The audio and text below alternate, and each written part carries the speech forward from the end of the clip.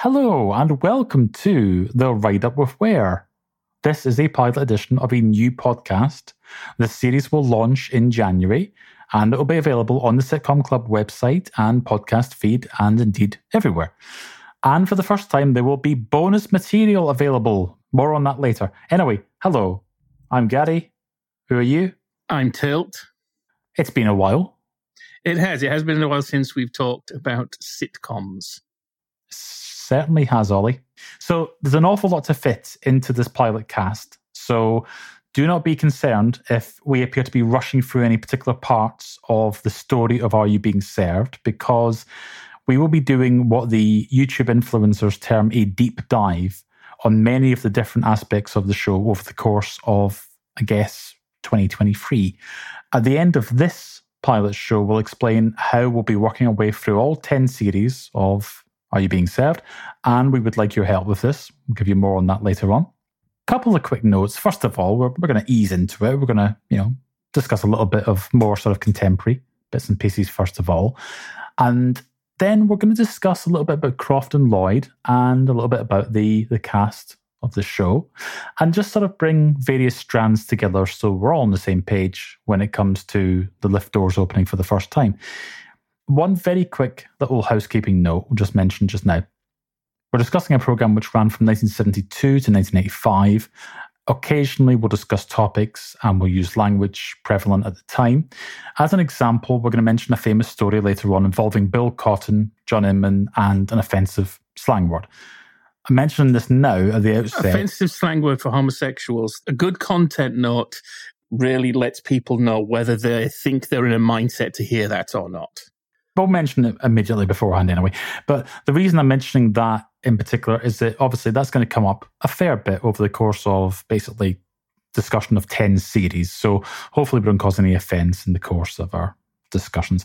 Anyway, before we get to 1972 and earlier, I just want to chat a little bit about how we find Are You Being Served in 2022? Because I don't know about yourself, Till, but I guess probably your memories will be similar. Are You Being Served, strangely enough, was not a program which got repeated an awful lot in comparison to other series of that era. There was a period of time, Are You Being Served finished in early 1985. That last series got another repeat in the summer of that year. Beyond that, there's a good sort of 11-year period where Are You Being Served isn't really being seen at all. The film was shown on BBC television, usually around about Christmas time, 3 times from 88. Of course, we've got Grace and Favour, which we talked about before in the Sitcom Club. There was a Telly Addicts Christmas special in 1995 with some of the cast. Do you remember watching Pilot Paradise in 1996? No. I was going out a lot, I was busy. I was popular. You were part of the scene. Yeah. But some of us on a Friday night would have been ensconced in front of Fantasy Football League at 11:15 on BBC Two on a Friday. So when that came to an end in May of 96, some bright spark at the BBC had a fabulous idea of putting on 3 pilot episodes of sitcoms, and they showed Happily Ever After, the precursor to Terry and June, showed Heidi High, I believe in full length, 40 minutes, and they showed Up Pompeii. And this proved popular enough that rapidly this series got an extension, and then all 5 shows were added. We got to see Citizen Smith, in which Arturo Morris was Shirley's dad, later Peter Vaughan, and we've just been watching a series in which they appear side by side as a couple of coppers who are taking no nonsense and want answers. London Weekend Television's The Gold Robbers. It's fab. It is fab. The only thing that let it down was that Tony Steedman didn't turn up. True, because yes. If the 3 of them had been on the screen together, that would have been first class. We saw Oh Brother with Derek Nimmo, and we saw Open All Hours. Funny thing about Open All Hours was that they had this like sort of stylized Pilot Paradise opening with a black and white test card, and that version got used on UK Gold for years afterwards. Strange how certain things just accidentally live on. Last of the Summer Wine, I got an airing as well. I had to point out that that day in particular, because those two last shows were shown side by side. And on that day, on the BBC, you had cricket from Lord's, you had racing from Ascot, you had the Olympics from Atlanta, and then at 4:25 in the morning, you had a Sid Field film, Cardboard Cavalier, from 1949. Now, that does sound like you and I got together and were just allowed to do what we wanted with the schedules. Well, there's far too much sport, but I need to go back to 1996 to tell myself to program the video for Cardboard Cavalier. Now, as if to underline this point about Are You Being Served, and the fact that you heard of it, you saw clips of it, we all saw John Inman, Molly Sugden, so on, being interviewed about the show, you didn't get long stretches of repeat runs on BBC One.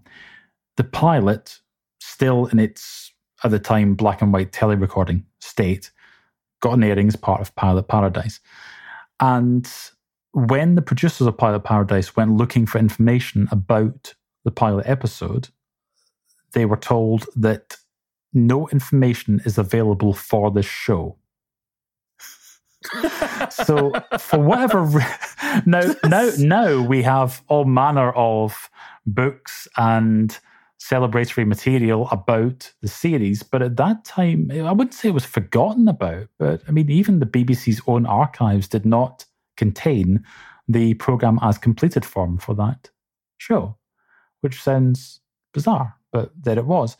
So that repeat in Pilot Paradise in the summer then led to a Christmas time repeat of a show which wasn't a Christmas episode. But a lot of people, I think, tend to think that it is. A Change is as Good as a Rest, which is the episode where they are assigned to the toy department for a week. That got an airing on the 23rd of December 1996 in the slot that would normally be the regional news. And then in September of 97, BBC One began repeating episodes from the very beginning. These were edited by David Croft just to take out any little bits where there might have been like a dated topical reference, or sometimes just to speed up the plot or whatever it may have been. And they were very successful. They ran all the way through the autumn, the winter of 97, 98. There were further repeats again on Sundays in 1999. And from that point onwards, it's then just continuously been shown, gets shown obviously on Gold these days and so on. But Till, when would you have first become aware of Are You Being Served? Do you actually remember when you would have seen an entire episode of it? I will give you the same answer I gave when I was on GoonPod, another fine podcast from our friend Tyler Adams. It's like asking me, when did you first become aware of the sky? It was just there. It's just one of those things that eventually you kind of notice, yes, it's on, but it's not like, wow, what's this? I think I'll sit down and give it a chance. It was in production during my childhood, so it would have just been on TV. One thing I do remember, I don't know why I got this impression, but for years, I was under the impression that Mr. Lucas was effectively the same as Mr. Humphreys. I thought that they were like Julian and Sandy. Oh, right. And I think it was when I saw Pilot Paradise, I actually realised that was entirely incorrect. But where I got the impression from, I have no idea. The reason that we chose Are You Being Served as a subject for a long-form podcast series is that there is just so much of it. There are 69 episodes across 10 series. There's a film, there's a stage play, there's an American adaptation, Australian adaptation. And there's so much ephemera about it, plus the fact that it's also a breakfast cereal and unguent for hemorrhoids. I thought you weren't going to mention my ailment. But of course, there's also the bizarre business of it being so incredibly popular in America as well. Half the time when you look up information about Are You Being Served, you're only a couple of clicks away from probably a PBS interview with John Inman or Molly Sugden or whoever it may be. So we felt, okay, we'd like to go really in depth on a series in the same way as when we're doing Jaffa Cakes for Proust, which we still are occasionally. And we talked about things like, say, the development of overnight television or breakfast television, things like that. when we went into a lot of detail about those things, we thought, could we do the same thing for a sitcom? And okay, no offense to the producers of ATV's Up the Workers, for example, but there's only so much information that you can find about that. I think we know more about Her Majesty's Pleasure than about 99.9% of the general public. Just in case anybody's stumbling across this for the first time, I think you should actually clarify that is a prison sitcom from Grenada, and you're not actually saying that we're a couple of old lags who've done, more Bird than Bilotti. Yes, we've found as many stills from it. How many episodes exist? One? One, yeah. One. We've seen that one. Yeah, well, I was going to say, there's no point, disguising it. Yeah, we'll just be honest. We've seen it. Yeah, we have seen one episode of Majesty's Pleasure, which is bizarre. Right? The strangest thing about that is prison sitcom, 5 years before Porridge, and who is the governor? Michael Barrington, governor of Slade Prison 5 years later. Absolutely and Ken bizarre. Jones is one of the screws. He is indeed, yeah. I think you now know as much as anybody knows. Yeah, that's pretty much it. John Sharp is the headline actor in the show. And it was quite broad, the episode that we saw. So do you reckon we should do a sitcom club special about a certain Andrew Sachs sitcom at some point as well? Oh, we've got a lot of things on the things to do urgent list. One more thing won't cause it to collapse in on itself.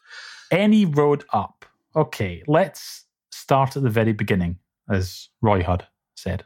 It's a very good place to start. So let's see where the BBC, David Croft, and Jeremy Lloyd all are at the point when Are You Being Served reaches our screens.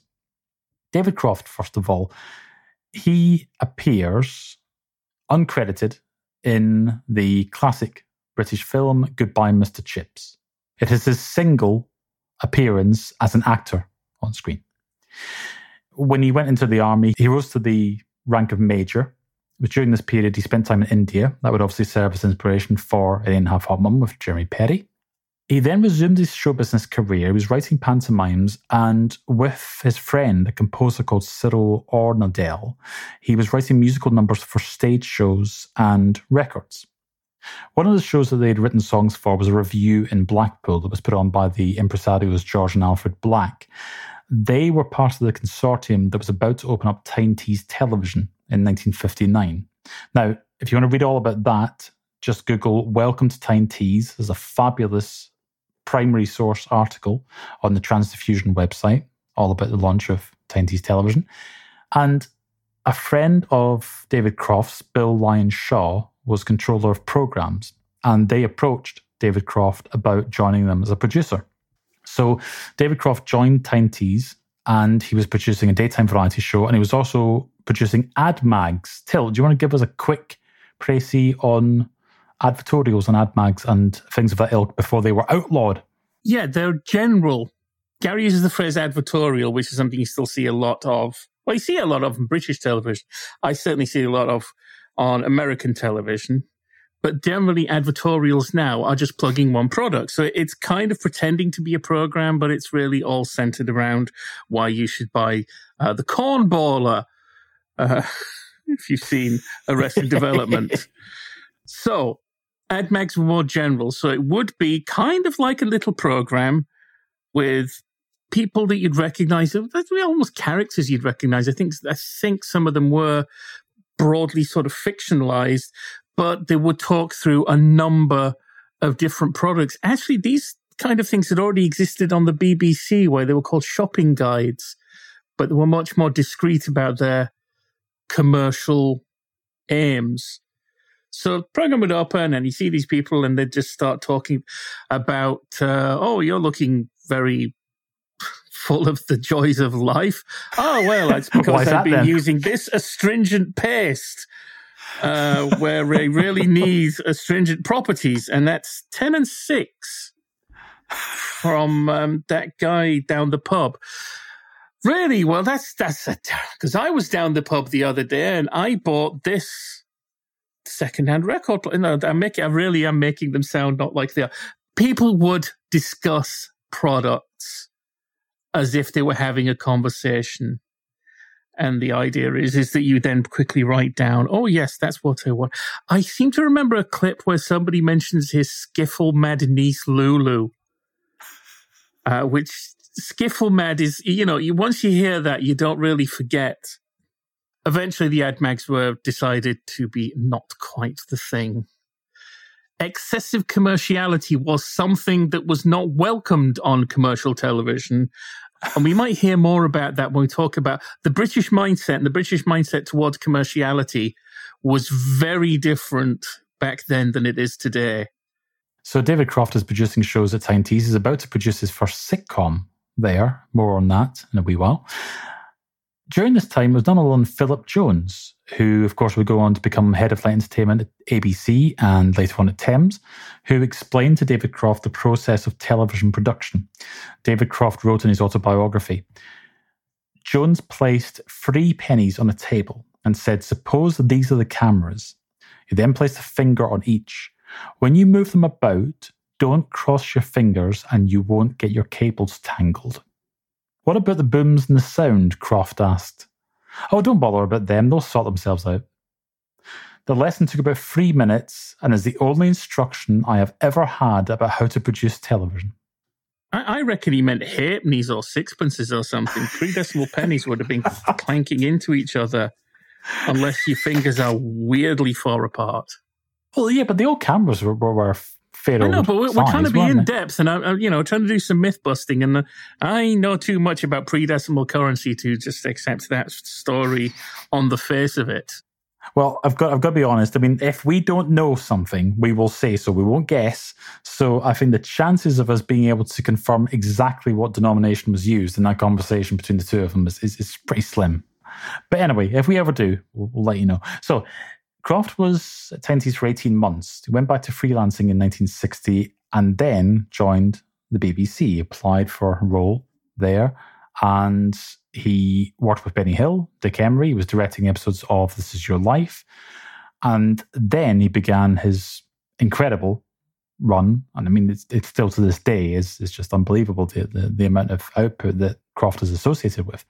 He was initially producing Hugh and I, Hugh Lloyd and Terry Scott. Later on, he was producing Beggar My Neighbour with June Whitfield and Reg Varney. For that latter show, he cast Jimmy Perry in a one-off role as Varney's brother. I'm sure everybody's seen that story being told. Perry takes the opportunity to hand Croft a couple of scripts for a sitcom about the Home Guard called The Fighting Tigers. That's the story for another podcast. Meanwhile, Jeremy Lloyd. Now, as we all know, Jeremy Lloyd, at this time, best known for appearing in Ronan Martin's Laugh-In. Now, one thing I want to look is, was there maybe a policy of having an English performer on Ronan Martin's Laugh-In? Because looking at the way the dates line up, Jeremy Lloyd comes in after Roddy Maud Roxby goes out. Roddy Maud Roxby would then go on to appear on the Michael Palin, Terry Jones scripted sketch show, The Complete and Utter History of Britain. It would eventually be on a Saturday morning thing. Is it called Parallel 9, in which he played Mercator? Right. Was he not in Turnbull's Half Hour as well? Yes. Because I recognise that name. Right, okay, excellent. Now, if anybody wants to start a Parallel 9 podcast, I know somebody who'd really be into that. But I don't really think that's going to be our thing. Anyway, so, okay, well, we will come back to that. Make a note of that. Jeremy Lloyd file, compulsory casting of Englishmen in American shows. So Lloyd had uncredited bit parts in various film and TV at this time, including the Beatles films Hard Day's Night and Help. He also had a credited part in something that's very, very close to my heart. Oh? He was in a couple of episodes of Callan as a character called Maitland, and those were shot while they waited for the actor Anthony Valentine to become free to take over the role of Toby Mears. In the pilot of Callan had been played by Peter Bowles. But here's the thing. Here is just what a decent guy Jeremy Lloyd must have been. How very understanding of him. One of the producers of Callan had wanted Jeremy Lloyd to play Toby Mears. The other, who I guess had the casting vote, wanted Anthony Valentine. But while the guy we actually want becomes free, could you play a very similar character for 2 episodes? It's a few weeks' work, and he did it. Sadly, those episodes are missing. I would really like to see Jeremy Lloyd in a very, very hard-nosed and bleak drama show as a very unpleasant character. The episodes that we're watching, because we're watching some between ourselves and others at the moment, and we've got to the Patrick Moore era. Oh, yes. Oh, boy, he's got an evil face. No, he's really good at it. Yeah, it's a belter for sure. He's got a sneer that I think even Lee Van Cleef would be envious of. Oh. So, May 1970, after a 2-week courtship, Jeremy Lloyd marries Joanna Lumley. On the honeymoon, they bump into David and Anne Croft at Nice Airport. Croft had met Lloyd some years earlier when Lloyd was writing for the Billy Cotton Band show. Lloyd is having a fairly thin time of it when he returns to England after Rowan and Martin. In the space of 1 year, his only writing credit was a sketch for Jimmy Clitheroe. Could be worse. You know, I'm not down on Jimmy Clitheroe. I've got one of his sitcoms on DVD, which also includes the only surviving episode of Just Jimmy. This is not the last you will hear of Just Jimmy in this podcast. That's true. So whilst he is expressing to his wife his annoyance at having received another rejection letter, he's reeling off all the different types of shows that they've been, and he's thinking, what do they, as in the commissioners, the powers that be, what do they want? He then tells Joanna Lumley about an idea for a sitcom that hasn't been done yet, and goes on to explain about his time working at an Outfitters. Now, don't all shout Pinwright's... No, do not all shout Pinwright's Progress. We know what you're thinking. Yes, we will delve into... Pardon the expression. Yes, okay. Set in a department store. That is more about the misadventures of one man. Exactly. But we will delve into all of that, previous Outfitters sitcoms, in one of the bonus casts in the new year. But Pinwright's Progress, of course, the very first sitcom on British television. And you had an idea about this, didn't you? Because you had a sort of recasting, but not recasting idea involving Pinwright. So, yes, as we'll get into later, when Mr. Granger is replaced, he's replaced with Mr. Tebbs, played by James Hayter. I was just thinking how wonderful it would be if instead of Mr. Tebbs, James Hayter had been playing Mr. Pinwright as he had in Pinwright's Progress, the first regular sitcom for television ever in the world, as far as I'm aware of it, from 1947. Just creating a universe for no reason. Nobody would remember. Nobody would appreciate it except me. I would love to be able to say, as part of the bonus content, we're going to do a live streaming watch along of Pinwright's Progress. But would you believe we haven't quite been able to lay our hands on it just yet? I have a feeling at least one script exists of Pinwright's Progress. So, yes, we'll delve into all of that next year. Anyway, Lloyd tells Lumley about his brief time working at Simpsons. Initially, he works at the factory in Stoke Newington and then in the menswear department at the Piccadilly department store itself. He begins to outline a sitcom based upon this. He draws on his experience of the pecking order and long-standing protocols such as the fluting of handkerchiefs for display in the pocket square and so on. Should we talk about department stores as a concept? I think so, yes. Well, I grew up with sort of the remains of two department stores in my hometown, but they're weirdly alien now. Well, they're not alien, of course, if you go to London, they still have them, Harrods being the most famous example, but I imagine that there are people who are slightly younger than us to whom that seem ridiculously quaint. But yes, simply the idea of the huge building on many floors of a shop that did not specialize. Every floor had a different department. So menswear, ladieswear, but also tools and technology. I still remember in Bradford, Sunwin House, which was, I believe, a branch of the cooperative. This is how recently department stores were still a thing. Going in there, going to the top floor, which is where they had the electronics, to buy a mini disc player. What we didn't really have was They weren't crawling with staff. They weren't floor walkers. There might be like a couple of members of staff for each department, and they'd probably hide because dealing with the public has, I think, become a much more awful job than it has. Now I'm going to talk about why Boom has ruined everything. Sorry, just looking, we don't really have time for that. Let's talk about another BBC sitcom for which only one episode exists. Now, funnily enough, if you want to see this sitcom, I think I'm right in saying this is actually doing the rounds on YouTube these days, because there is one surviving episode of this. It's the episode that everybody's seen a specific clip of Jeremy Lloyd climbing up out the back of a sofa, being hung over and what have you.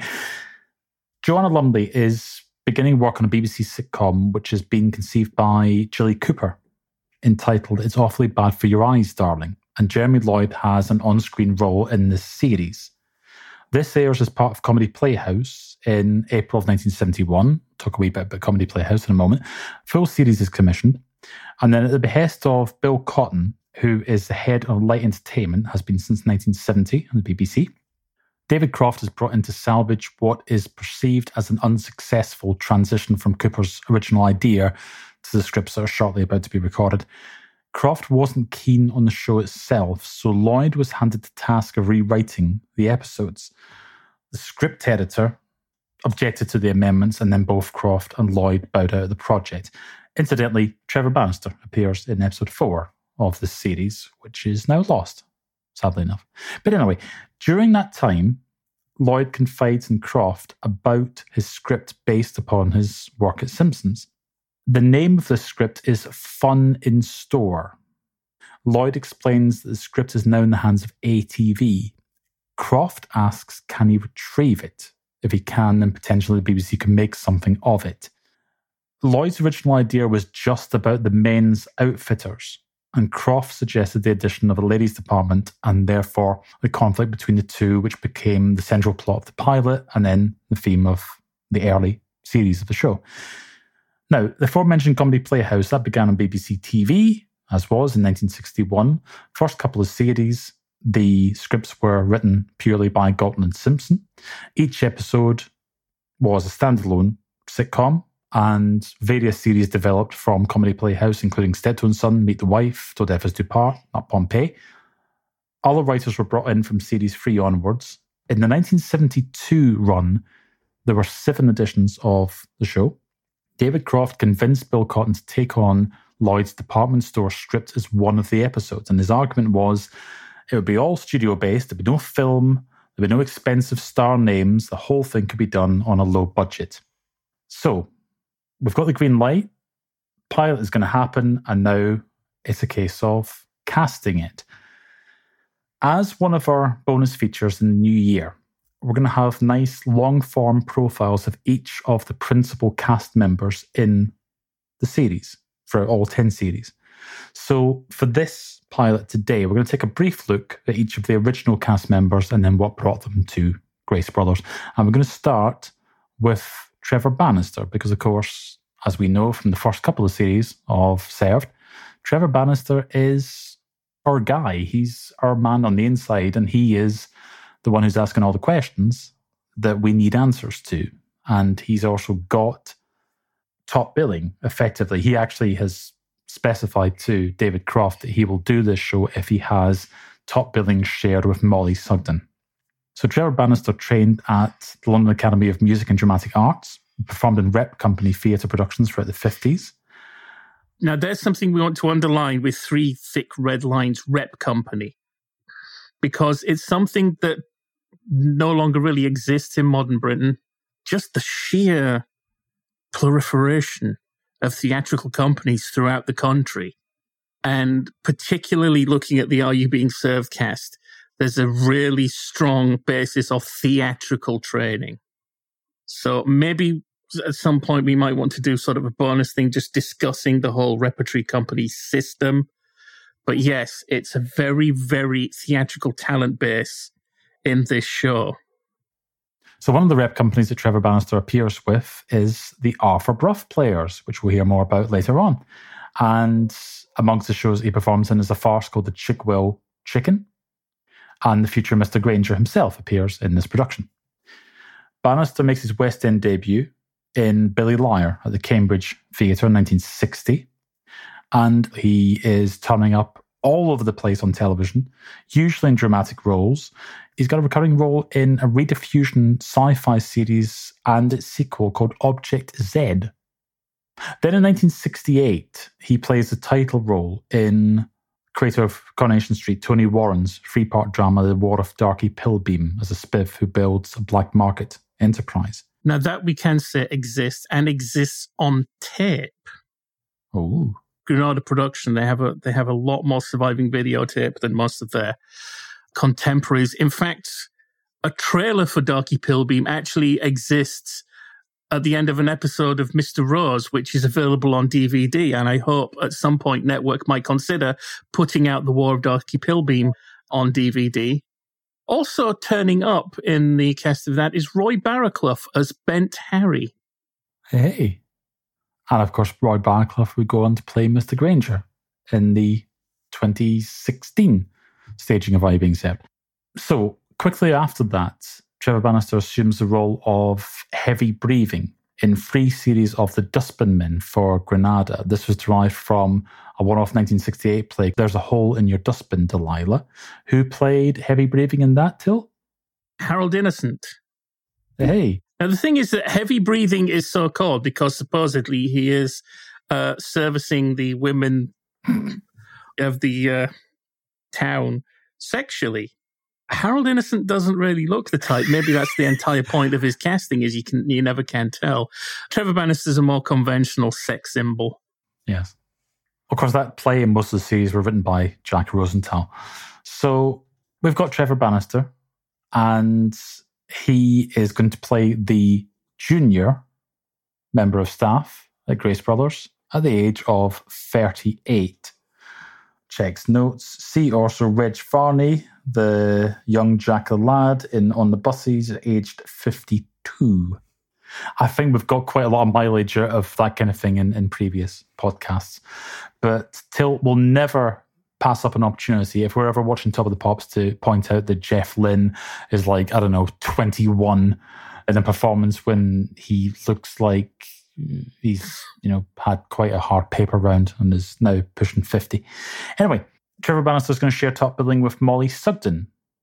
And Tilt has very helpfully written out the correct pronunciation of what looks like Keighley, because it is in fact called Keighley, the area that Molly Sutton is from. Now, I really should know that because I'd live around these parts. So can we just stop for regular listeners of Sitcom Club? Just quickly mention that you now live in Leeds. I do live in Leeds, yes. You used to live in Glasgow. That's correct. And now you live in Leeds, which is the gateway to Bradford. So you're in my part of the country now. But no, I work for ITV. Stop. No, I nearly mentioned it earlier. And we can't, that is a filthy song from VT Christmas Tape. We've explained Christmas tapes elsewhere. No, but yeah, we've done that. Anyway, so Molly Sugden, after she leaves school, she works at a munitions factory in Keighley.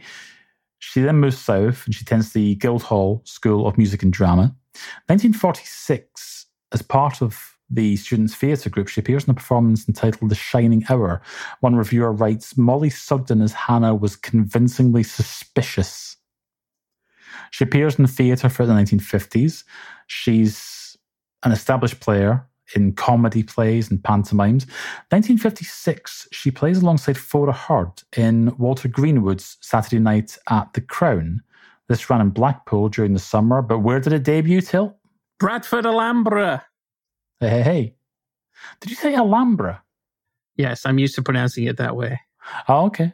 Speaking of that area, though, of course, 1959, she appears with Halifax's own Wilfred Pickles.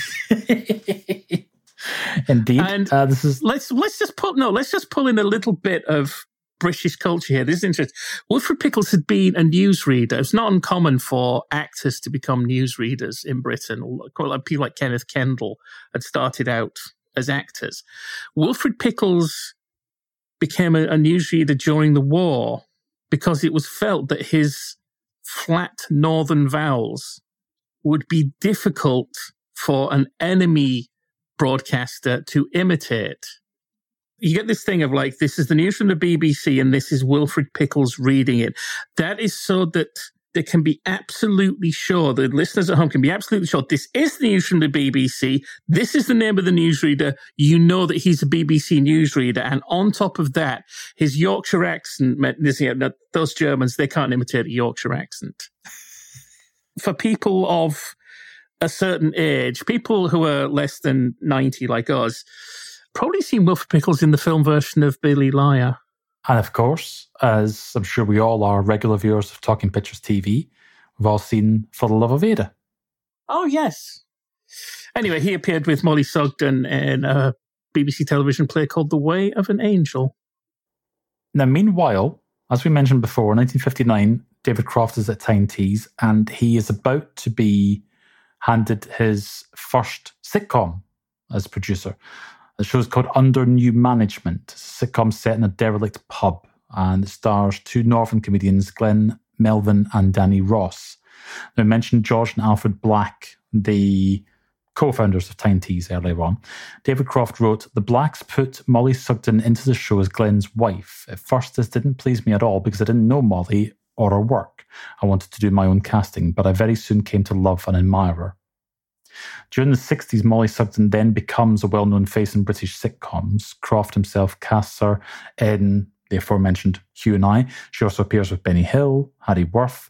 She has a recurring role in the Jimmy Clitheroe series Just Jimmy, that you mentioned earlier on, one surviving episode on DVD. And over an 11-year period, I think it is, but spaced out, she appears as Annie Walker's rival, Nellie Harvey, in Coronation Street. Now, Till, you mentioned floor walkers earlier on. Yes.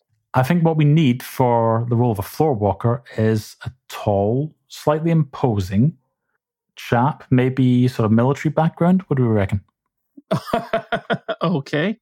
Now, we could just say Frank Thornton was in everything, and that would suffice, because that's true.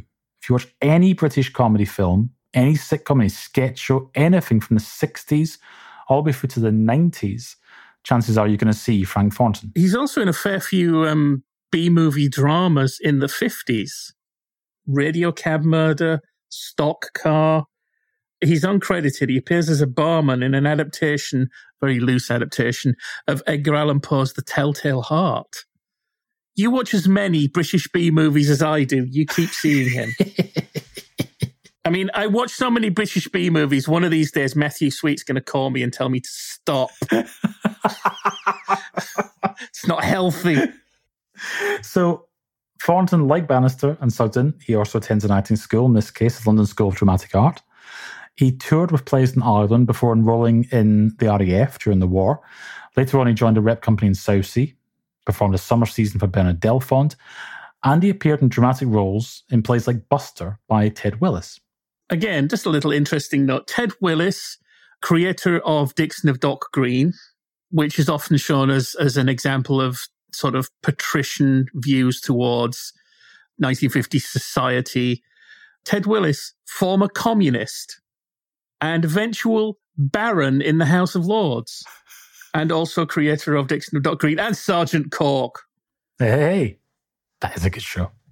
And yeah, but Sergeant Cork, that is in its themes, political outlook, that show is pretty damn red.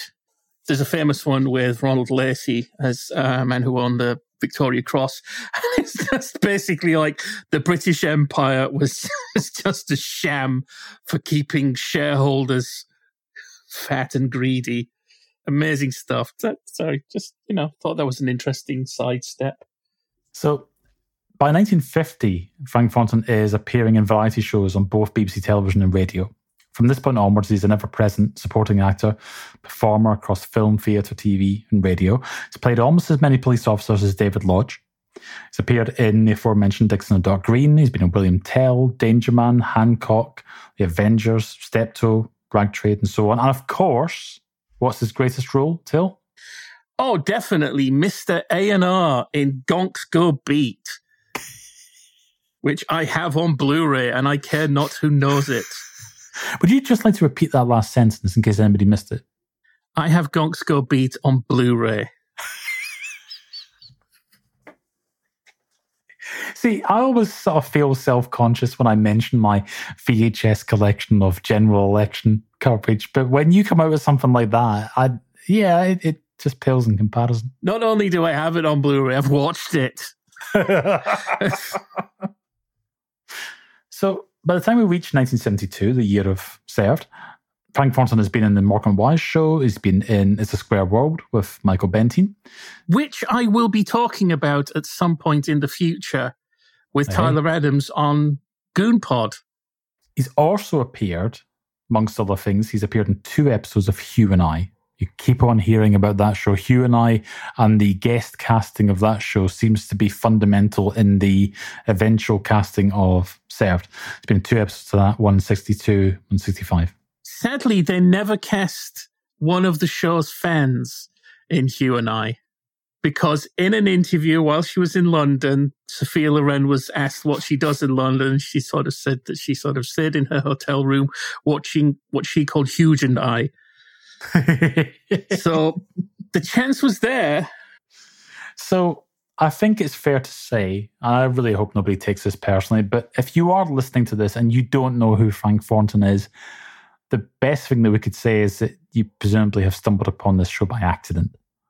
John Inman made his stage debut at the age of 13. Like Jeremy Lloyd, he also worked in Gentlemen's Outfitters in his youth. He worked as a stage manager and acted in Rep. He appeared as Buttons in Cinderella at the Chelmsford Civic in 1963. Also in the cast was Barry Howard. Inman and Howard would then together play the Ugly Sisters for 8 years and occasionally reprise the roles such as in The Good Old Days in 1975. David Croft first saw John Inman in July of 1964 when he appeared in Salad Days at the Golders Green Hippodrome. Without the aid of Sam Peckinpah. Playing alongside Howard. That must look wonderful and hideous in Blu-ray quality. I haven't got there yet. He's playing alongside Howard. And of course, you know the name Barry Howard, principally from Heidi High, Croft and Perry. Croft said of Inman in that show, Salad Days, he could dance and sing and the audience loved him. Croft then gave Inman a small role in an episode of a BBC Two sitcom starring Roy Kinnear. It was called A Slight Case of. This one in particular was called A Slight Case of The Enemy Within. John Inman's mentioned this before about standing behind Duncan McRae and getting laughs himself, and Duncan McRae being confused as to where are all these laughs coming at unexpected points in the script. Subsequently, Croft cast Inman as the gatekeeper in a BBC Two performance in colour of The Mikado, starring Harry Worth as Coco. I don't think that's lost, isn't it? Well, that was going to be my question to yourself, because you've got all the gear there when it comes to the lost shows. And yeah, trust me, if we had it, we would have watched it by now. And alas, not. So, February the following year, David Croft directs a musical adaptation of H.G. Wells' Anne Veronica at the Belgrade Theatre in Coventry before it transfers to the West End. In the cast is John Inman. We'll talk more about this in our bonus feature about David Croft, because seemingly it's a show that himself and Anne Croft put quite a lot of energy into, and it was a disappointment when the show itself failed to take off. But Croft himself was impressed with Inman's performance. He wrote him a note saying, "One day I shall write you something that you can really get your teeth into." And John Inman revealed years later that he'd kept that letter. 3 years after this, Croft sends Inman the script for the pilot of Are You Being Served and offers him the role of Mr. Humphreys. Croft initially envisaged Humphreys as being a sort of secondary character. As we'll see over the course of this series, this altered somewhat. Till, you're a fan of The Good Old Days, aren't you? Yeah, well, I've watched, I think, as many of the BBC Four repeats as I could get sent over. They've stopped doing them, though, which is a shame. No, I enjoyed The Good Old Days. Yes. I think you could make a fabulous compilation of John Inman's appearances, because... Oh, his Frank Randall impression is magnificent. Yeah, exactly. That was what I was going to mention. And it's completely unlike Mr. Humphreys, a lecherous old geezer. Effectively. It would have been nice. I know it's sort of playing with the format, although not in a way that they didn't eventually do. But I think there was an episode where Jack Haig turns up as an old tramp, and he's sort of begging basically in the store. And Mr. Humphreys, in the absence of Captain Peacock, Mr. Humphreys is the chap who has to deal with him. It would have been lovely if they'd given that role, nothing against Jack Haig, but if they'd given that role to him as well. And that would have been quite smart. So Arthur Brough was born in 1905, but is not actually the oldest cast member. There are a lot of people in this show. What an amazing balancing act. The pilot is that you're not thinking, oh no, what, this thing's just going to collapse under its own. No, everybody gets a bite of the cherry. So whilst he was working in a solicitor's office, he developed an interest in the theatre. He attended RADA, graduated from there in 1929. A couple of years after this, himself and his wife, Elizabeth Adaman, rented the Lees Pavilion in Folkestone and formed the Pioneer Players Repertory Company. Then in 1932, the following advertisement appears in The Stage.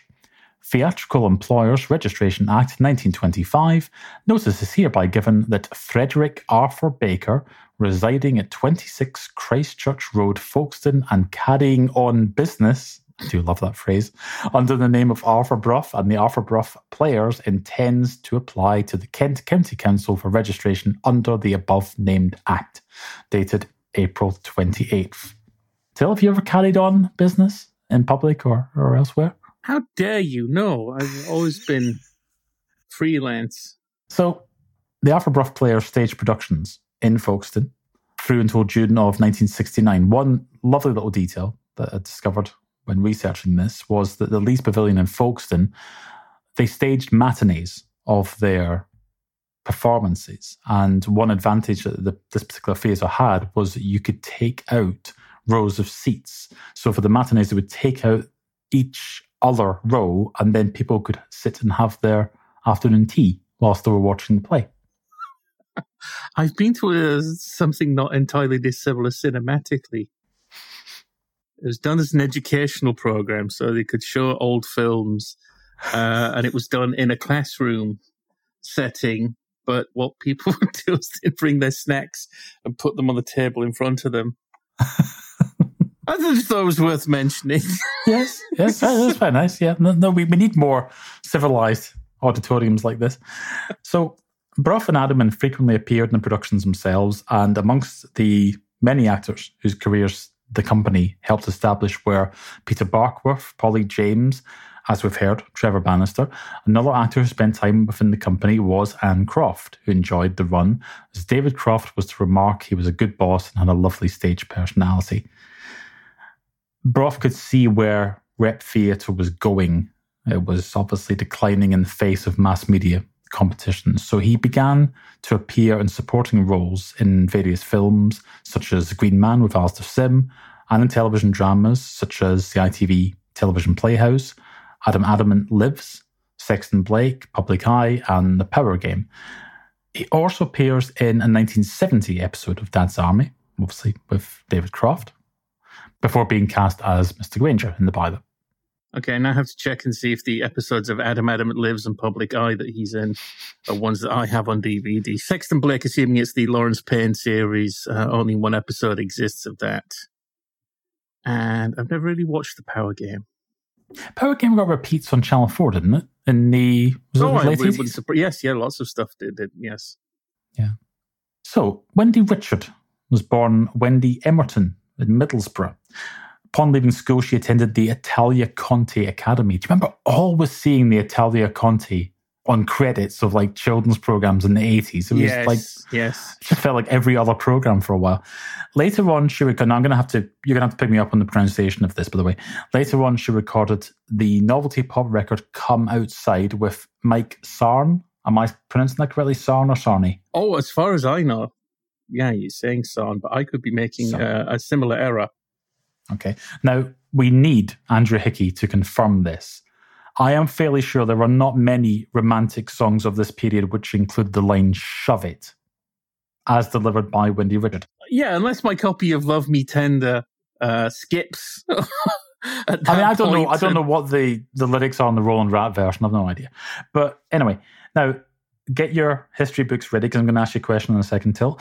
So Wendy Richard then appears, don't worry, she then appears in a variety of TV programs throughout the 60s. She's in The Arthur Haynes Show, she's in Like the Lads, Pardon the Expression, aforementioned. And she's also got a recurring role in the ATV drama Harper's West 1. She also appears in Danger Man. Tilt, is it the case that every single actor in the 1960s appeared in Danger Man? Because... Well, it's the thing, though, because Danger Man is in its own way 2 different series.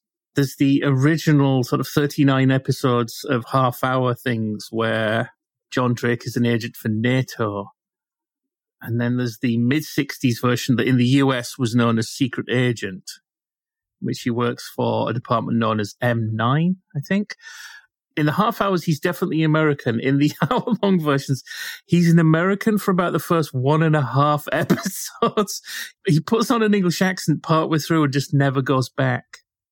But those ITC shows, very, very high demand for on-screen talent, so it's not surprising. Like Jeremy Lloyd, Wendy Richard also appeared in Help, strangely enough credited as Lady Macbeth. However, her scene does not make the final edit. And also in that scene was Frankie Howard. Oh. This is still surviving, certainly. So. Oh, lovely. Good. Now, can you explain anything about this Lady Macbeth business? Because that sounds like it was taken out of itself for a moment. I'm thinking that it's a rehearsal or something like that they go somewhere to like a rehearsal room or something, and Frankie Howard is like a director. This is just me. You kind of sprung this on me, but yes. She's not dressed as Lady Macbeth or anything. So, listeners, if you want to hear me spring more queries in Tilt's direction in future shows, just let me know. You can actually send me. You can DM me if you want. You can message me questions for me to throw to Tilt without any prior warning. I reserve the right to just go webs and shrug. And say, well, hang on, whoa, hang on a minute. No. We don't use modern 21st century slang like webs. You don't use this show. Modern 21st century slang. Oh, you think you're part of the Snapchat generation just because you're on Snapchat? Now then, Wendy Richard also had 4 appearances alongside Hugh Lloyd and Terry Scott in 1966, of course, in Q&I. David Croft needed to find a replacement for Jill Curzon, who had played the role of Norma Crispin, who was the daughter of the neighbours next door. Wendy Richard read for the part. David Croft took a shine to her. However, this piece of casting almost gave Croft reservations later on. With regards to Serve, David Croft said, "At first I was not keen to use Wendy Richard because she had played Molly's daughter in Hugh and I feared the audience would be confused. Finally, good sense prevailed." Now, we're going to come back to Miss Brahms later on, because it's got an interesting little nugget of information with regards to that character and how Croft originally had somebody else in mind for the role. A couple more characters in the pilot. Nicholas Smith, again, somebody who's in everything. Like Arthur Bruff before him, Nicholas Smith also attended RADA. He appeared in pantomimes with Morecambe and Wise, David Nixon, Billy Dainty, and Freddie Frinton. Later on, he became an established face on television. He had dramatic roles in Doctor Who, Saint, and The Avengers, and he was also a regular member of the cast on The Frost Report, which, of course, included John Cleese and, to give him the proper title, Messrs. Barker and Corbett. He had recurring roles in the series Danger Island, Freewheelers, and Ace of Wands. And 2 years before the Served pilot, he played opposite Frankie Howard in Up Pompeii in the episode The Ides of March, which also featured Wendy Richard and Michael Knowles. More on him later. Michael Knowles has an interesting footnote in Served history. I mentioned that Arthur Bruff was not the oldest member of the cast. That honour went to Harold Bennett. There you go. Harold Bennett, born in 1898 in Hastings. Now, I keep mentioning that in the new year, when we start our shows and our bonus content, that we're going to have nice little capsule profiles of each member of the cast.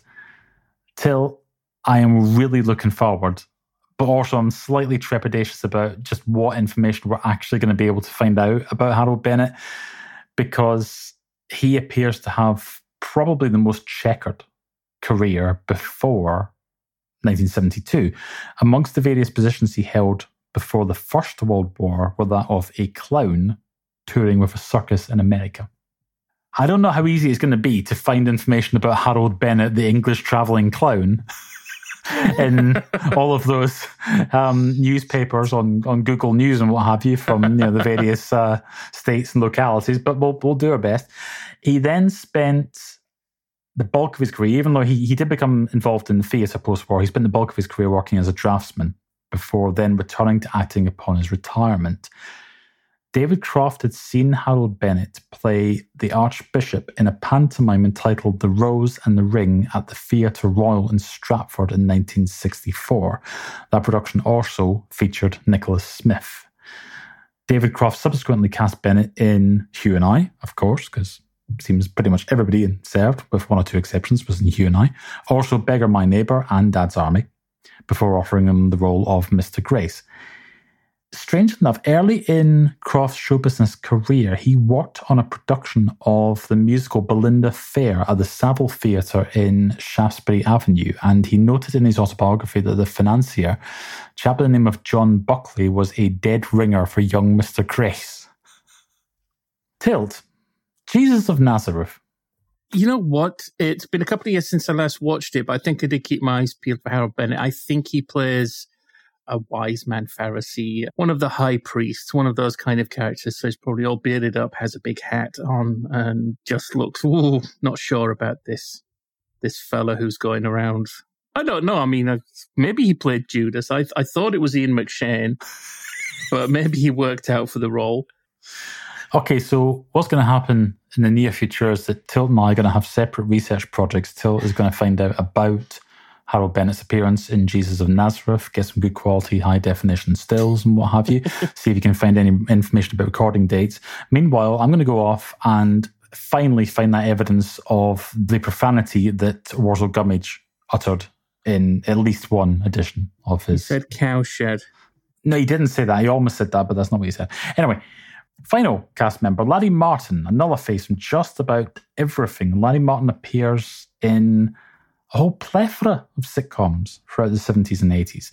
But in his earlier career, he was a singer and a comedian till the age of 22, and then he began appearing in dramas, including, until I'm throwing over to yourself for any information that you've got about this, the 1959 Granada production of The Skin of Her Teeth, which is supposedly the only television performance of Vivien Leigh.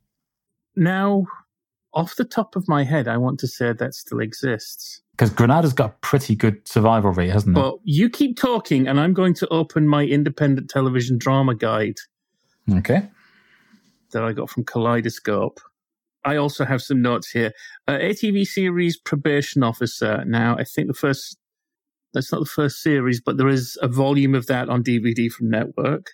Newspaper drama Deadline Midnight, not on DVD as far as I'm aware, but at least one episode had very, very, very young David Hemmings. Right. Human Jungle, that's all on DVD, as no telling. And then he's in a lot of cop shows as well. He is. Dixon and Doc Green, No Hiding Place, and Z-Cars. And then 1969, he has 2 roles in Dad's Army. And the following year, he appears in 3 episodes of Up Pompeii. So that gives us our initial cast for 1972. So back to 1959, Till, any information about Granada? Because Granada's got a fairly good survival rate, even on videotape, hasn't it? Well, shock and surprise, The Skin of Our Teeth does not survive. That's very strange, because I thought I had a copy of it somewhere. Okay. It is just possible that time has maybe stolen a march on this particular book that I have from about 2010. Okay, well, let's leave this as a cliffhanger, okay? So when we do show 1 proper January, we will reveal, does Till actually have a copy of this play, which supposedly doesn't survive? So, 1972, we have a series of Comedy Playhouse in that year. There's 7 episodes in that run in 1972. 5 of them air at irregular intervals over the course of the year. Then we reach the 5th and the 6th of September, 72. As everyone listening to this knows, I Being Served made its debut on BBC One under tragic circumstances. In Munich, the terrorist attack and siege, which killed 11 members of the Israeli Olympic team, led to the Games being suspended. The subsequent rescheduling of events meant that on the Thursday and Friday of that week, the BBC coverage, which was earmarked for 9:25 p.m, began half an hour later than planned. These gaps were filled by the 2 remaining Comedy Playhouse episodes. So, firstly, and got to thank both the British Television Pilot Episodes Research Guide, 1936 to 2015, and also the British Comedy Guide website for this information. On the Thursday, 1st of December, September 72, Weren't You Marcia Honeywell airs with Betty Marsden and Hugh Paddock as an aging singing duo, also featuring Hilda Fenimore and Royce Mills. This is written by Ken Hoare, most famous as writer for Stanley Baxter's TV shows. Royce Mills, of course, went on to be in the Cut Price Comedy Show, a sketch show which I loved as a child and would really like to see in my adulthood. Royce Mills also went on to be a Dalek voice in Doctor Who. Royce Mills on everything. He's in a number of the 80s Morecambe and Wise shows. He's appeared with Jasper Carrot and what have you. And what was that thing we watched with Bill Owen when he's a policeman? Royce Mills was in that as well. Do that as a bonus show one time. So anyway, it was produced and directed by Douglas Argent. This actually does appear in the evening newspapers and even some of that morning's newspapers. So it's not as if this just suddenly lands in front of people with no warning at all. And the same goes for Friday the 8th, Are You Being Served? Debuts. And we and ahed about this, but because we've got, you've already heard, and we've still got a lot more to come, we've got so much to get into this particular pilot cast. What we're going to do, we're going to save our detailed description of the plot of this pilot episode for our Series 1 cast in the new year. Now, fortuitously for us, the pilot was repeated in March 1973 ahead of the new series. So the pilot officially was sort of repurposed as Episode 1, Series 1. So when we discuss Series 1 in January, we'll see how the pilot fits neatly into the Episode 1 slot. However, for completeness and what have you, as we mentioned earlier on, the episode is principally focused on establishing the tensions within the menswear department and their new neighbours on the shop floor, the ladies' department. Also, we've got our newish recruit, Mr. Lucas. Via him, we're going to learn about the old-fashioned customs at Grace Brothers. I just want to mention, I know it's really part of it's part of the general setup. And one thing that I think is lost is the idea of young Mr. Grace. And it sort of reflects a certain tendency within British society, which is to keep doing something and nobody wants to be the first one to stop doing that thing. Mm-hmm. I think it's one of the reasons we still have the horsehair wigs in law courts. Is I'm not going to be the one who stops. You stop. No, you're not going to stop. Yeah, well, there you go. It's easy.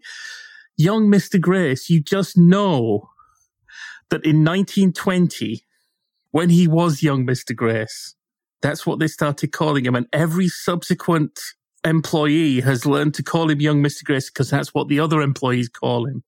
It's just one little thing that I think can kind of fade away in plain sight. Just that why he's called young Mr. Grace.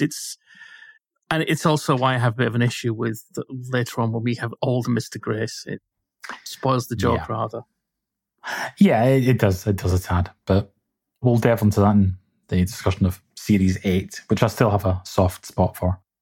A little bit of information about the pilot itself then. In the original broadcast, the show opens with the traditional Comedy Playhouse intro and a rather sort of manic, unsettling, what's the word? It just relentlessly cuts between the title in different typefaces. And then we get it's the familiar Comedy Playhouse theme tune. Boom.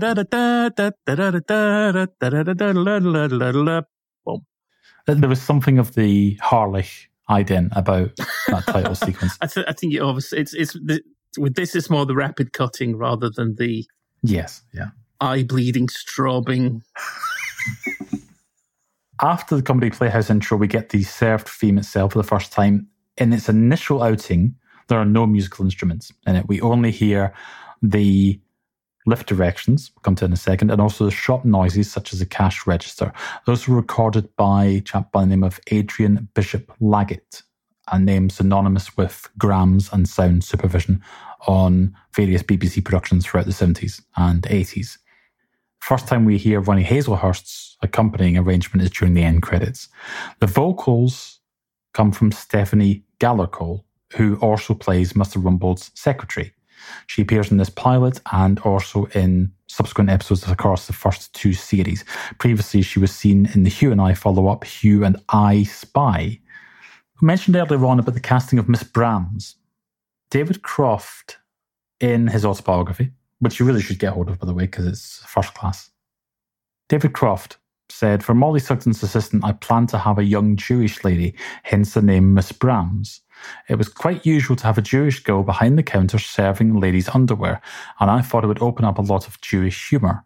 I wanted Sheila Stiefel to play the part because she has a wonderful way with comedy, but it transpired that Sheila wasn't available." Sheila Stiefel, incidentally, was also another member of the Frost Report team alongside Nicholas Smith. She would later appear as a customer in the film. Now, speaking of customers, Tilt, who was the first customer at Grace Brothers? I don't know. It's in the notes. Now, you might think, come on. Do your research. This is very worrying because I only watched this yesterday. I'll give you a clue. He is billed in the credits as the customer. Who is it? Michael Knowles. Oh, of course. Oh, yeah, but he's not really a customer, is he? Well, he's not, because he only wants to visit the gents. But nevertheless, the credits do state he is the customer, so there we have it. Now, if we want to set ourselves an impossible challenge, later on we do actually see Mr. Granger speaking to a different customer who doesn't have a line, therefore doesn't have a credit. And this is the first time that Mr. Granger uses the expression, "Don't worry about the sleeves, so write down with where." So if we want to set ourselves an impossible challenge, Till, shall we try and find out who that actor was? Who played the second customer in Are You Being Served? Because I'm pretty sure that information is not out there in the public domain.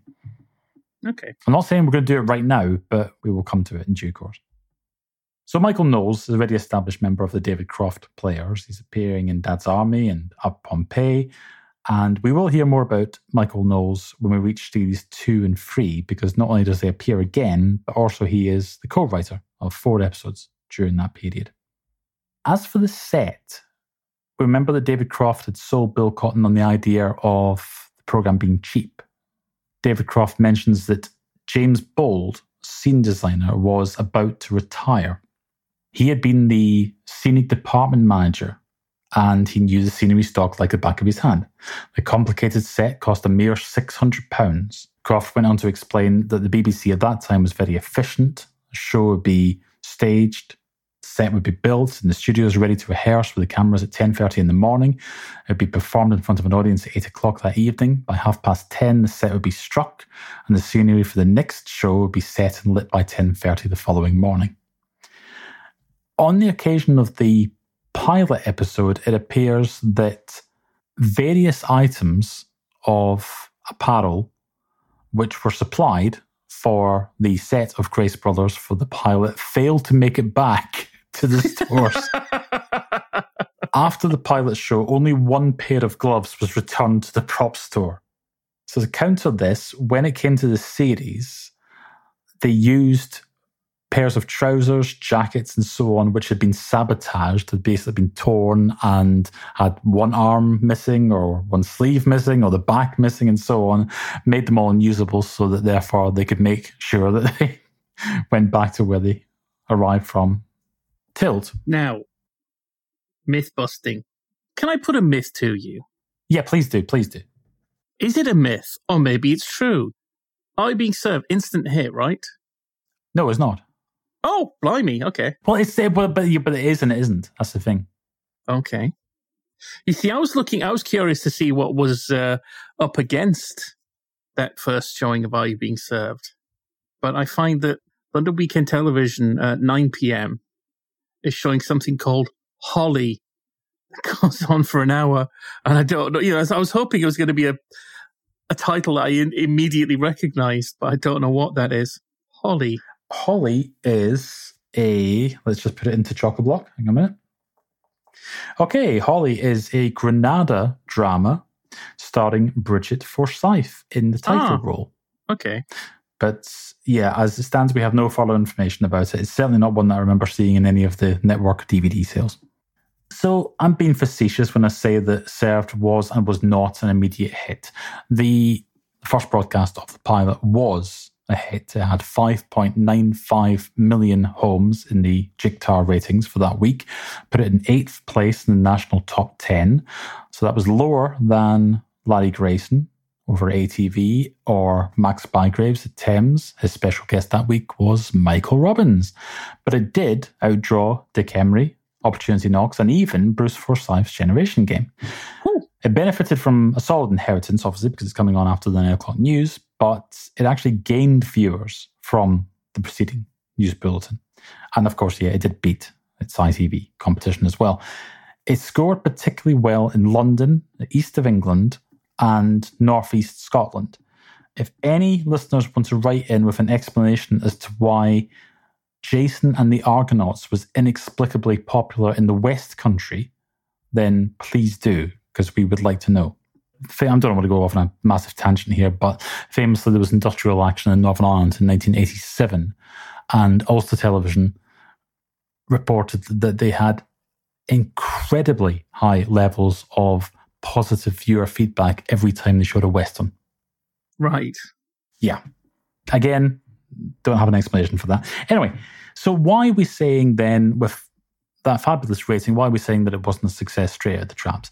The reason is that when it gets its first series, which is only about 6 months away, it's in March of 73, some bright spark at the BBC, in scheduling of all places, decides to position it opposite Coronation Street on Wednesday nights, and therefore it fails to make a significant dent in the ratings.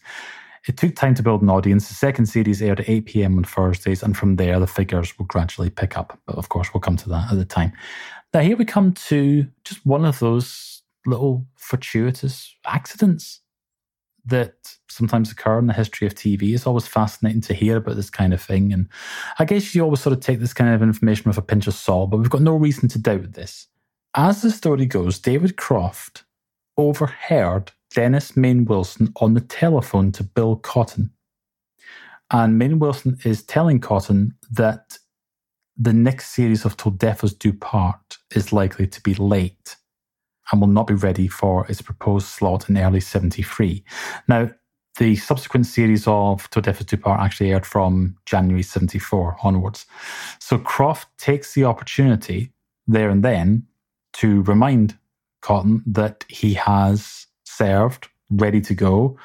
Again, he reminds him it's a studio-based show. There's no film, therefore it's not expensive to make. The set is already designed from the pilot, no star names, and they can get 5 additional scripts ready in 6 weeks. Tilt. Right.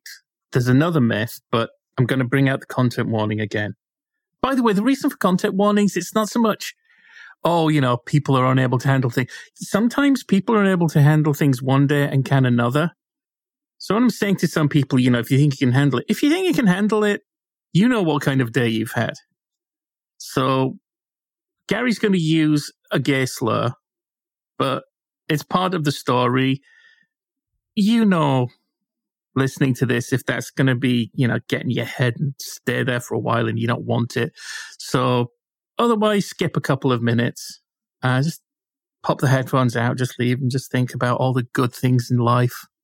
That's cool. We cool. Right, Gary. Right, so, okay, there's a very, very famous story. David Croft told this many, many times, different interviews and so on. John Inman told this story as well. So, at the point at which Croft suggests to Cotton that they can do a series of Are You Being Served, Bill Cotton supposedly replies, okay, fair enough, but lose the poof, by which he means Mr. Humphreys. Now, I'd heard this story many, many times, and sometimes there's a variant of it. Sometimes it's phrased as, okay, but do we have to have the poof, and so on. Something about this story didn't quite sit right. It doesn't click. Now, Croft replies in his own words, he isn't a poof, he's a mother's boy and he hasn't made up his mind yet. And quite often when this story is told, the reply that comes back from Cotton is simply, all right, then go ahead. Now, I'm not aware of Bill Cotton using homophobic slurs or anything of that ilk. I don't know what it is, but there's just something about that just doesn't sound quite right. Now, maybe I'm stereotyping myself, and so I shouldn't be doing that, but I'm thinking we're in the television industry, in the entertainment industry, the variety industry, whatever you want to call it. Somebody in a position of Cotton's just suddenly dropping something like that for no apparent reason just doesn't quite add up. But when you hear the full quote from Cotton, suddenly it makes some sort of logical sense. What Cotton actually said to Croft was, oh, all right, then go ahead, but watch it. That's a key piece that quite often gets missed out upon the telling of this story. Consider where we are. We're 1972. Male homosexuality has been decriminalised in England and Wales only all of 5 years by this point. We've had depictions of gay characters, but tends to be in dramas and also tends to be relatively sort of subtle by this point rather than overt or open. We've not had any characters along the lines of Mr. Humphreys in a show, for example, that aren't just out and out comedy figures, comedy, gay, effeminate characters, for example. Now, as late as 2001, John Inman referred to his partner, his long-term partner, Ron Lynch, who referred to him upon telling a story about his appearance on This Is Your Life. He appeared to him simply as Ron, my dresser. You may know about Stanley Baxter's autobiography from the last couple of years in which he comes out in his autobiography. I think there is something in this about performers and just people generally of a certain era being rather sort of circumspect about their same-sex relationships. And, okay, it's supposition on my part until I'll throw over to yourself in a second. You can see what you say about it. But what I think Cotton is referring to is I think that he is basically saying there is a very fine line between Mr. Humphreys, the way that he's portrayed in the pilot, and him being a mother's boy and being camp, and the way that John Inman's character comes across in Odd Man Out. Yes. Where there isn't any ambiguity about it. John Inman himself actually said he didn't enjoy playing that role. Because it's not just the lack of ambiguity about Neville in Odd Man Out. It sort of then becomes a substitute for proper jokes. So, rightly or wrongly, where I think that Cotton is coming from in this is that he believes that the audience for this show is a mainstream BBC One show. I think that he perceives the audience as being welcoming and having a certain tolerance, but he's also concerned that if they don't get the portrayal quite right, then it could end up alienating some of the audience. And again, you can debate that question till the cows come home. But again, we're talking about 1972, 1973, and so on. So one other thing to throw in on that, by the way, well, a couple of things. One is, strangely enough, John Inman actually claimed later on that the first time he ever heard that story was when David Croft whispered it to him during This Is Your Life, and that was in December of 76. So apparently that was kept quiet for about 4 years or so. The other thing as well is that we mentioned earlier on, It's Awfully Bad for Your Eyes, Darling. And that is about 3 young ladies, and I think it's fair to say they're relatively promiscuous lifestyle. David Croft, what? You just wanted to be able to say promiscuous. Well, yeah. Really? But David Croft himself actually had reservations about that show. He didn't like the way that the characters behaved in it, for want of a better expression. I think a lot of the sitcoms that we see in the late 60s, early 70s, a lot of it seems to be about trying to find the boundaries of what they can and cannot get away with on... This is all about you on Top of the Pops, isn't it? all over again. It's not just Pete Murray. I mean, okay, we need to explain that for everyone. Well, no, I mean, that's why I bring it up, so you can explain that you... Okay, so till a few years ago... Well... By a 50-year-old Top of the Pops. No, what it was, till some years ago, showed me very brief surviving footage of the Christmas Day 1969 Top of the Pops in colour. There's not very much of it around these days. But there is a performance. This is Pan's People in 69. There's plenty of it to go around in those days. What? No. But is this Pan's People by 69? Is that right? Or is that pre-Pan's People? No, I don't think so. Don't even know if it's a named dance troupe. But yeah, we have some dancers dancing under the opening titles. The point is that there they are doing their stuff and what have you. Barely anything. I mean, seriously, next to nothing. And then on comes Pete Murray and he's gawping. He's just gone, oh! Right. And I said, genuinely said to Till, I said, can they do that? Seriously? This is BBC television in 1969. The whole, sexual revolution business, only a couple of years old by this point. And it's like, blimey. This is not something you would have got on Christmas Night with the Stars, hosted by Jack Warner a few years earlier. I think that's fair, isn't it? I mean, I don't want to come all Daily Mail, but I mean, seriously. Isn't it that, so one of the dancers is basically wearing a sort of glittery bikini, and doesn't she have Thunderclap Newman written on her décolletage? Yes, yeah. So that's what, I mean, Murray might be, he's not going, oh, hey. Okay, no, I think, is it reasonable to say that a lot of popular entertainment around about the turn of 60s into the 70s... It's what they called the permissive society. Just trying to work out where the new boundaries are and what you can and cannot do. Because as Bob and Terry discuss in 1972, strangely enough, okay, the permissive society was a thing, but it didn't get everywhere. It was a thing in London. It wasn't necessarily UK-wide. And it also didn't hang around in the carry-on camping manner of, look at all those hippies next door. That part of it didn't hang around too long into the 70s.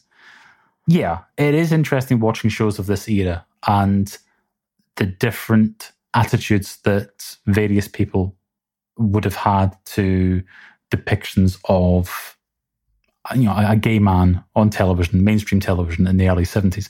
The strange thing is, like I mentioned before about John Inman's reservations about Odd Man Out, even though Cotton doesn't come out of that exchange particularly well, but I suspect that probably Cotton and Inman, in terms of how they viewed how Mr. Humphrey should be in the show, I don't think they would have been poles apart.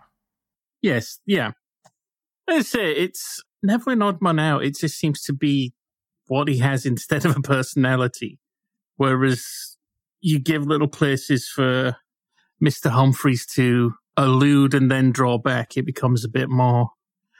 Until eventually you can kind of... I'm just thinking it'd be something to track as we go through the entire series. At what point is Mr. Humphreys then allowed to make jokes that he would not have been allowed to make before?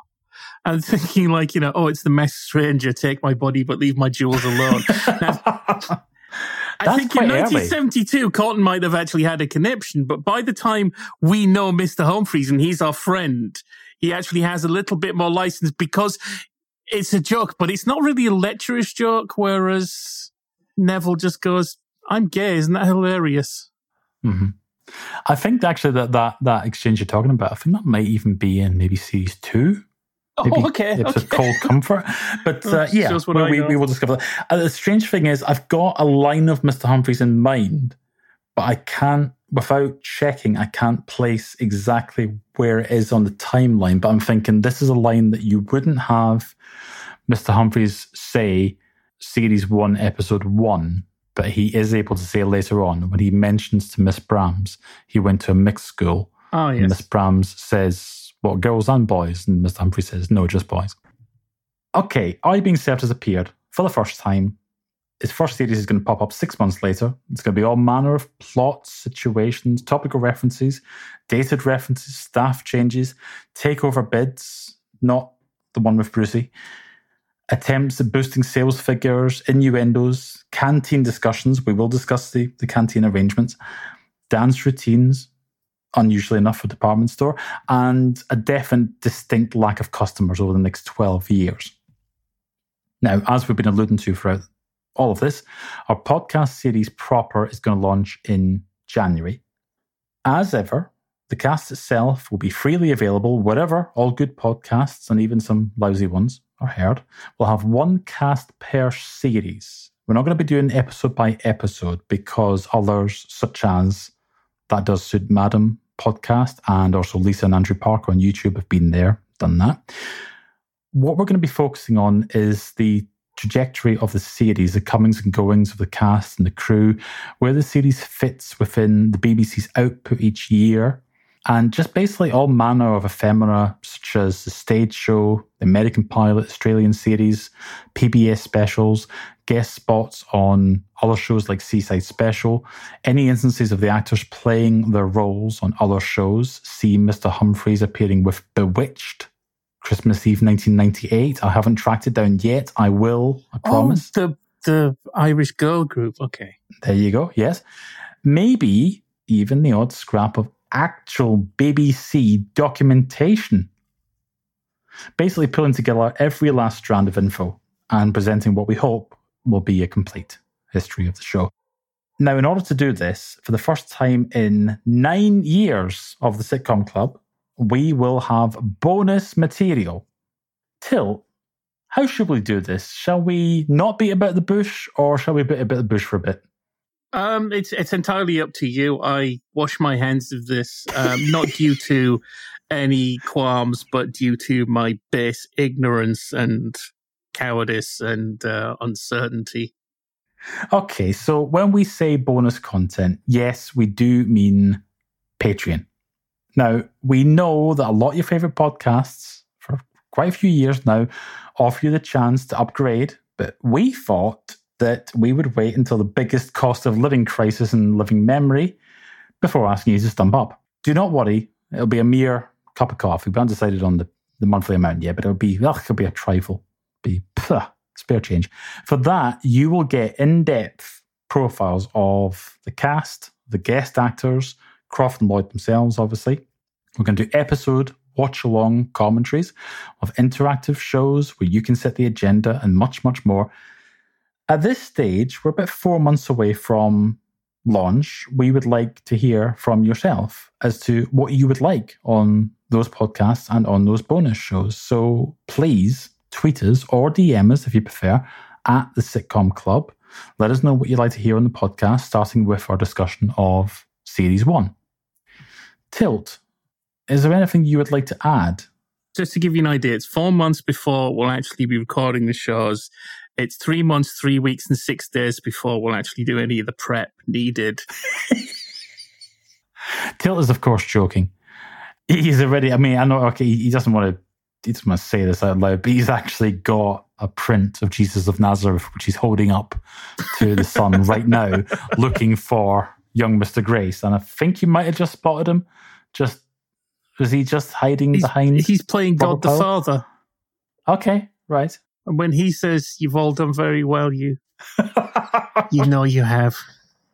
Okay, so we hope you've enjoyed this pilot cast. If you've got anything for us, as usual, you tweet us at the Sitcom Club, or you can find us on Facebook, and of course, you can find us sitcomclub.com. You can find us on Podnose. All of our Jaffa Cakes material and Jaffaville material and so on is there.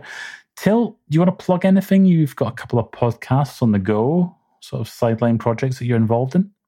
Well, I do edit, and I have a co-production credit on a history of rock music in 500 songs, which is at 500 Songs Podcast on Twitter, presented by Andrew Hickey. It's very, very, very, very, very well researched, and he's been coming out with some truly jaw-dropping bits of information, overturned a few myths himself, and it really is, the phrase I use is, you'll never know what you didn't know until you listen. And at some point I will be making a guest appearance on Goon Pod, presented by Tyler Adams. As I mentioned earlier, I'll be talking about It's a Square World, Michael Benteen's sketch show, with occasional appearances by Frank Thornton. I believe I might have been on Goon Pod just a matter of a few weeks ago talking about Cluzo. I'll be in the archives. And you've also been visited by some ghostly apparitions around about Christmas Eve or so. Well, I'm way behind on that. I'm like 4 months behind. But the plan is that by the time we get to Christmas, I should have 12 different things of me looking. Let's not talk about that. Let's not talk about that because I might just fall flat on my face. Okie dokies. So thank you very much indeed again for listening. And can we think of Are You Being Served related witticism to sign off with? Well, if you got this far in the podcast, you've all done very well.